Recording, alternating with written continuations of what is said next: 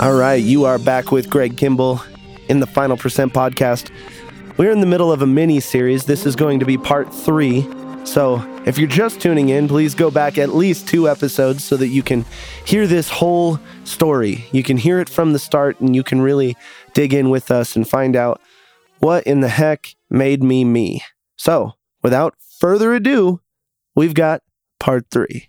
So as you can imagine, in this giant blowout between me and my wife, and it almost costing my young company its life, not to mention with the latest emotional outburst, it could have cost each one of us our lives. And in the snowstorm, after kicking my windshield and the car comes to a stop, both of us in complete shock and awe and fear, we look at one another and we break down into tears. We look at each other with disgust and we say hurtful things and scream nonsense at one another. And when the dust settled, we finally came to the conclusion that maybe it's better that we not live together for a while. Maybe we should take a break. So I began sleeping at the studio. She takes the apartment, and we start being separated. Albeit not legally, but we were not together.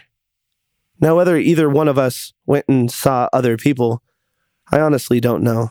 I was too broken to take that path, so I just kept my head down and I kept working. But the problem is I was turning to my work and I was not being a very nice person. I was a very scared person. I was a very alone person. I was a very lost person. And unfortunately, I was leading my company in that way. And when you lead a company or someone or a group of people, anything you're trying to do, if you do it out of desperation and fear and being scared and fake confidence. And don't get me wrong, I was that guy who would tell everybody, everything's okay. I'm Superman. I'm invincible. Nothing's wrong. Nothing's bothering me. And I got pretty good at wearing that mask. But unfortunately, all masks come off at some point. And I created a culture that I am really not proud of. We created a culture at my original company that was akin to a frat house. There was hazing, and there were antics that got taken too far. And realistically, I was just a bachelor who did not know what he was doing, who was very scared, and was clinging on to imaginary power that was, for all intents and purposes, not even real. I would cling on to things that I thought other people needed to know about me. So I would hang on to accolades, and I would talk about my past, and I would talk about a car that I had, or I would talk about money that I was going to make or had made or maybe unfortunately never made. And one of the angels that came into my life was a guy named John Gillette. One of the original people who were at my company in the inception. And I didn't realize how groundbreaking this person was going to be to me. Now, in some of my other podcasts, I have talked about how you have 3 kinds of people in your life. You have people who need to get out of your life. You have people who are stepping stones in your life, and you have people who are cornerstones in your life. This person came into my life and looked like someone who needed to get out of my life. He was very loud, but talented. He was very opinionated and combative. So realistically, I don't know why I kept him around, but I always wanted his opinion. I always wanted to talk to him. And so I tried the superficial BS on him and talked to him, trying to puff my chest up and bang on it and tell him how awesome I was and how much money I was going to make and had made and yada, yada, yada. And I got this thing and I can do this thing and this is awesome. And he's like, yeah, cool, don't care. Just like that. Just did not matter to him even a little bit. He cared about, for the first time in my life, who I was, not what I had, not what I could do for him. And I realized at that moment that he was showing me who I should be. And he was challenging me to change me so that hopefully I could do the same for him. Now, unfortunately, I recognized this a bit too late because I have a very destructive behavior in my life, or I can say now that I had a very destructive behavior in my life, and that was alcohol. And one night I got far too drunk, and he, with his combative nature and his opinionated nature, got in my face, started talking to me, and I said everything that I should and shouldn't in every way that I should and shouldn't, got physical, pulled things down, acted like a giant little kid, threw a tantrum, and wrecked our relationship in that moment. Our relationship was never the same. Now, don't get me wrong.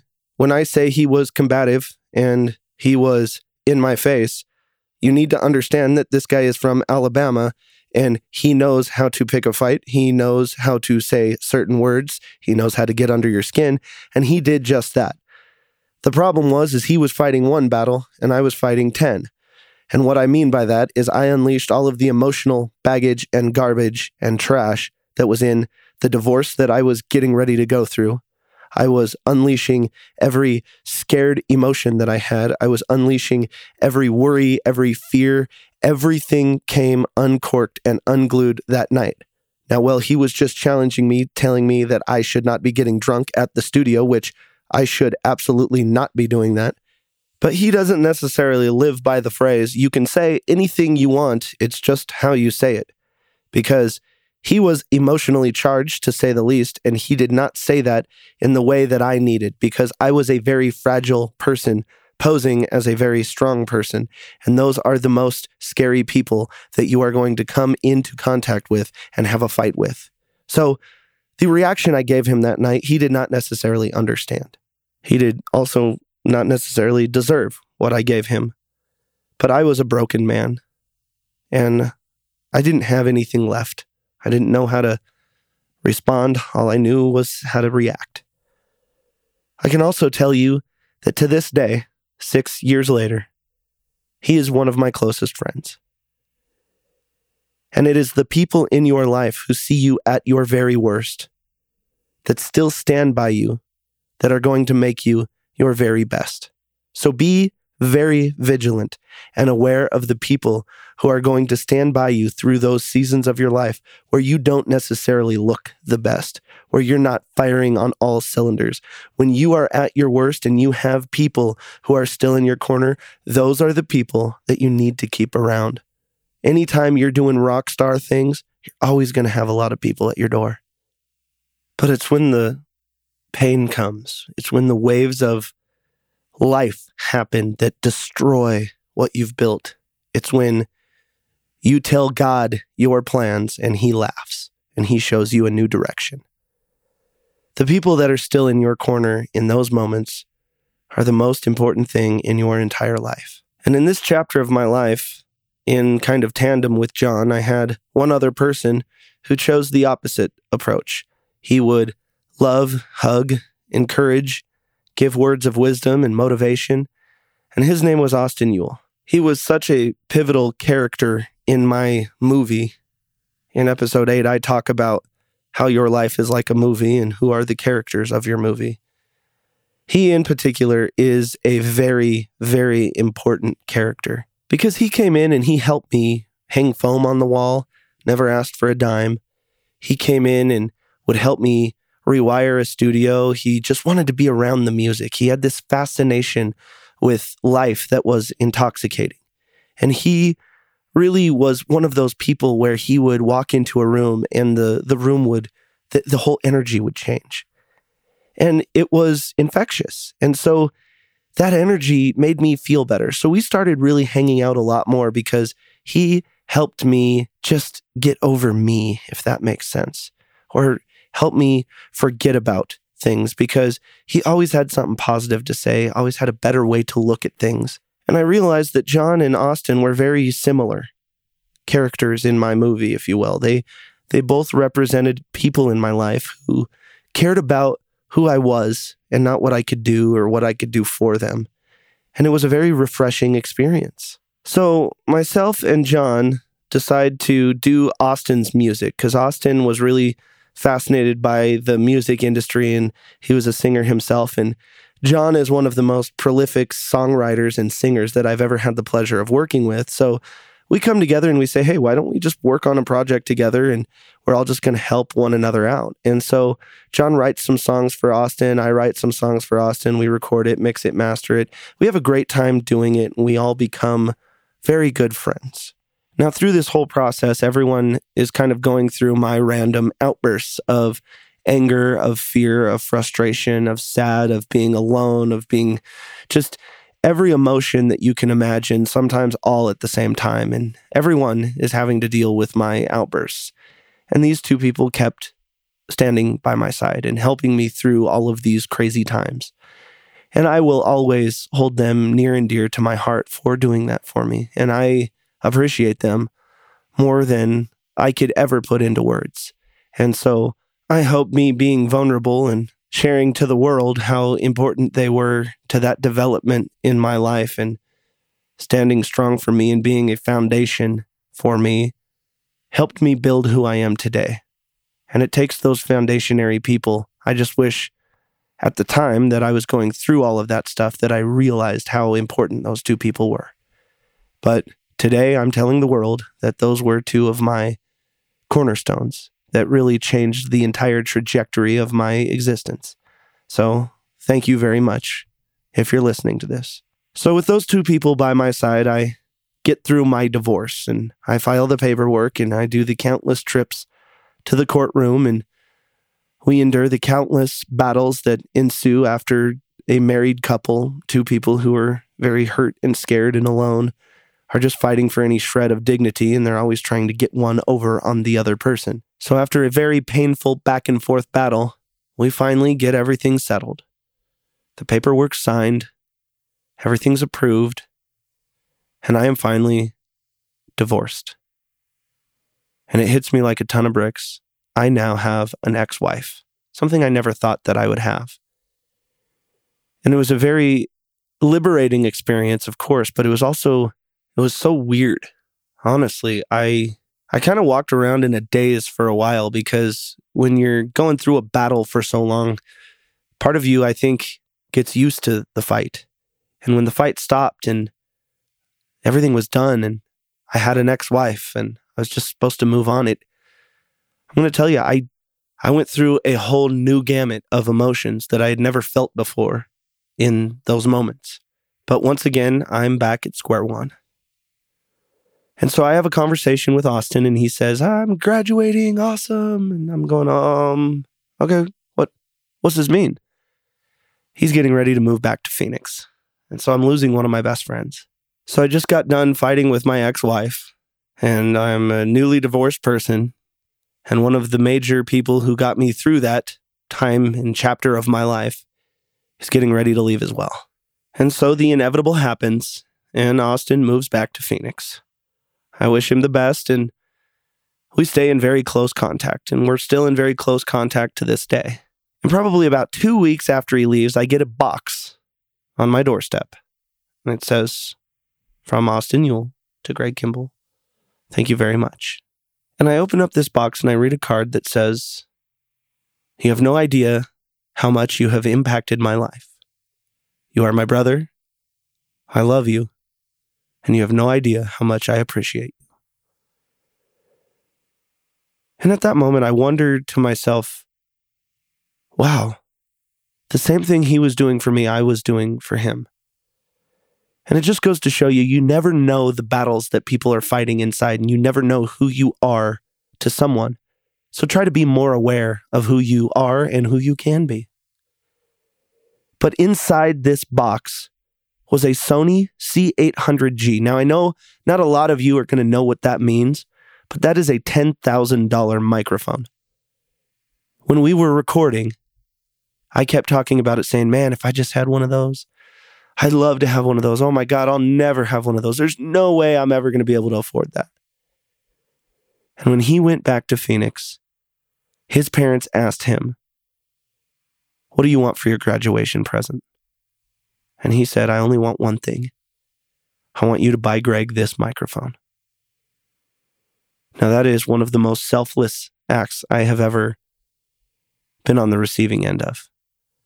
And I am so thankful for who he is to me every single day. It's incredible who people can be to you and for you. And that microphone, it was far more, it was symbolism. It was almost like he was telling me, I believe in you. I know that you can afford one of these. I know that you are going to achieve it. I know. And he just immediately in that moment, I had to in my brain, rise to the occasion.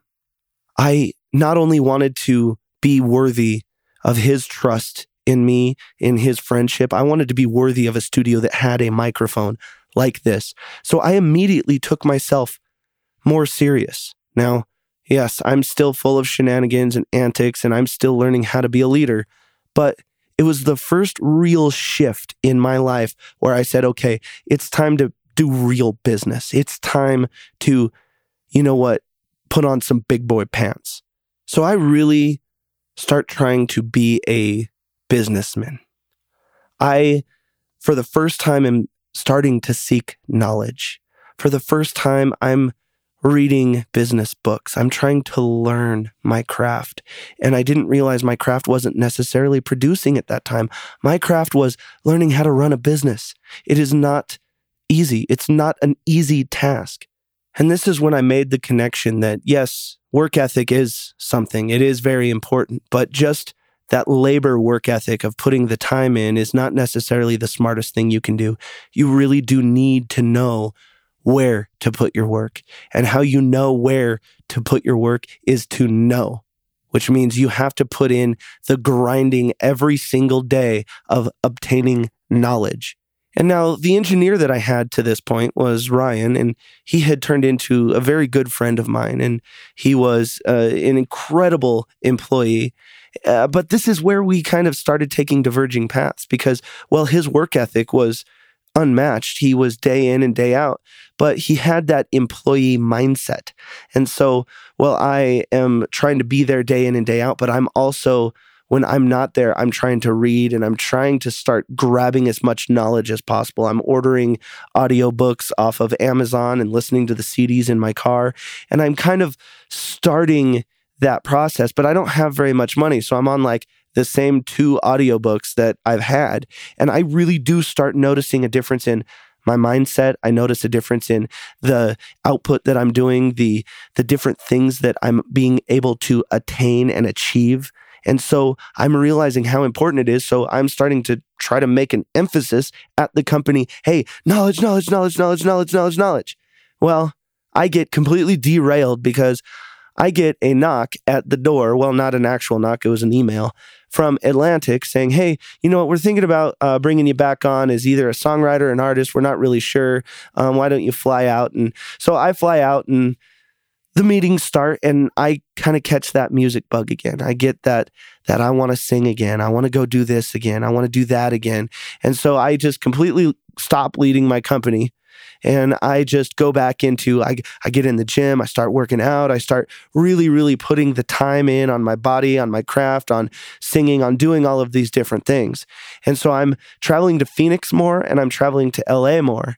And one of the times while I'm in Phoenix, I get a call from Austin and he says, hey man, I've got this person that I need you to meet, man. I really need you to meet her. She's working on music here in Phoenix, but her producer is falling in love with her and they're not really getting anything done. I would love for her to meet a real producer. I would love for her to meet you and so that you can impact her life the same way you impacted mine. And I said, sure, I would love to meet her. I mean, the studio, it's not like we're making a ton of money. I would love to get a project in. And so one of the times while I'm down in Phoenix, I go down there and I meet this girl and I know immediately that I am in trouble.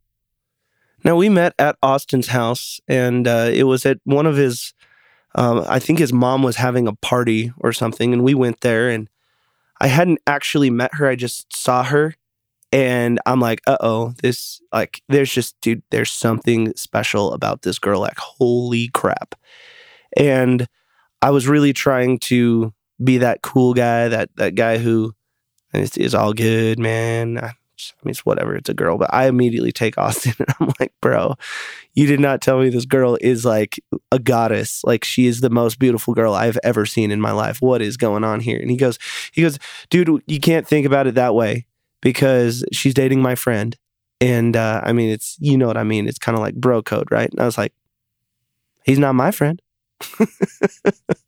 And he goes, oh man, come on. You can't do that to me. I said, all right, well, I'm going to do what I can, but no promises because this girl, like, holy crap, if she is half as cool as she is beautiful, I'm in trouble. Now, I was in big trouble because she is the coolest person on the planet. I am not kidding you. This is, yes, you know what? I'm going to let the cat out of the bag. This is my future wife I'm talking about. She is the coolest human on the planet. She's also the most beautiful person on the planet, inside and out. So anyway, I meet her, I say, hey, what's up? And shake her hand and everything. And we kind of start talking about music. And I say, okay, cool. Let's talk about music. Meet me at this bar called, whatever, Cadillac Ranch, I think is where it was. But that night we ended up going out as like the whole party to karaoke. And she sang and she sounded awesome. She was crushing it. And so we keep talking. I say, oh, yeah, man, you sound great, and yada, yada, yada.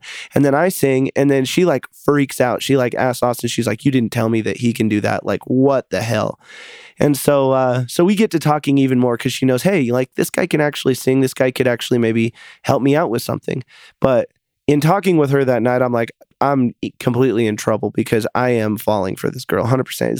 It's like our souls were like already like together from a past life, and like right when I saw her, I was just like, yep, there you go, that's my wife.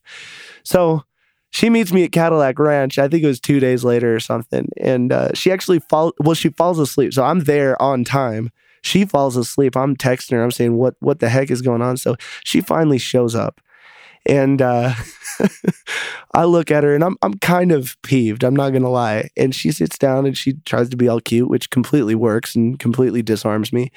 And I look at her, and guys, I'm about to give you the best pickup line ever. So I really encourage you to use this, because this is what I looked my future wife in the eyes, and I said to her, I said, all right, now I need to tell you something.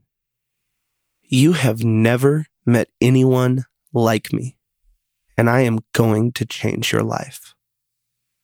This has been the Final Percent podcast with the miniseries Homeless Millionaire. If you guys want to find out how she responded to that, please tune in tomorrow. Thank you guys so much for listening. This is a really fun experience reliving these moments with you guys. I hope some of the things that I'm going through and have gone through, I hope that they're helping you.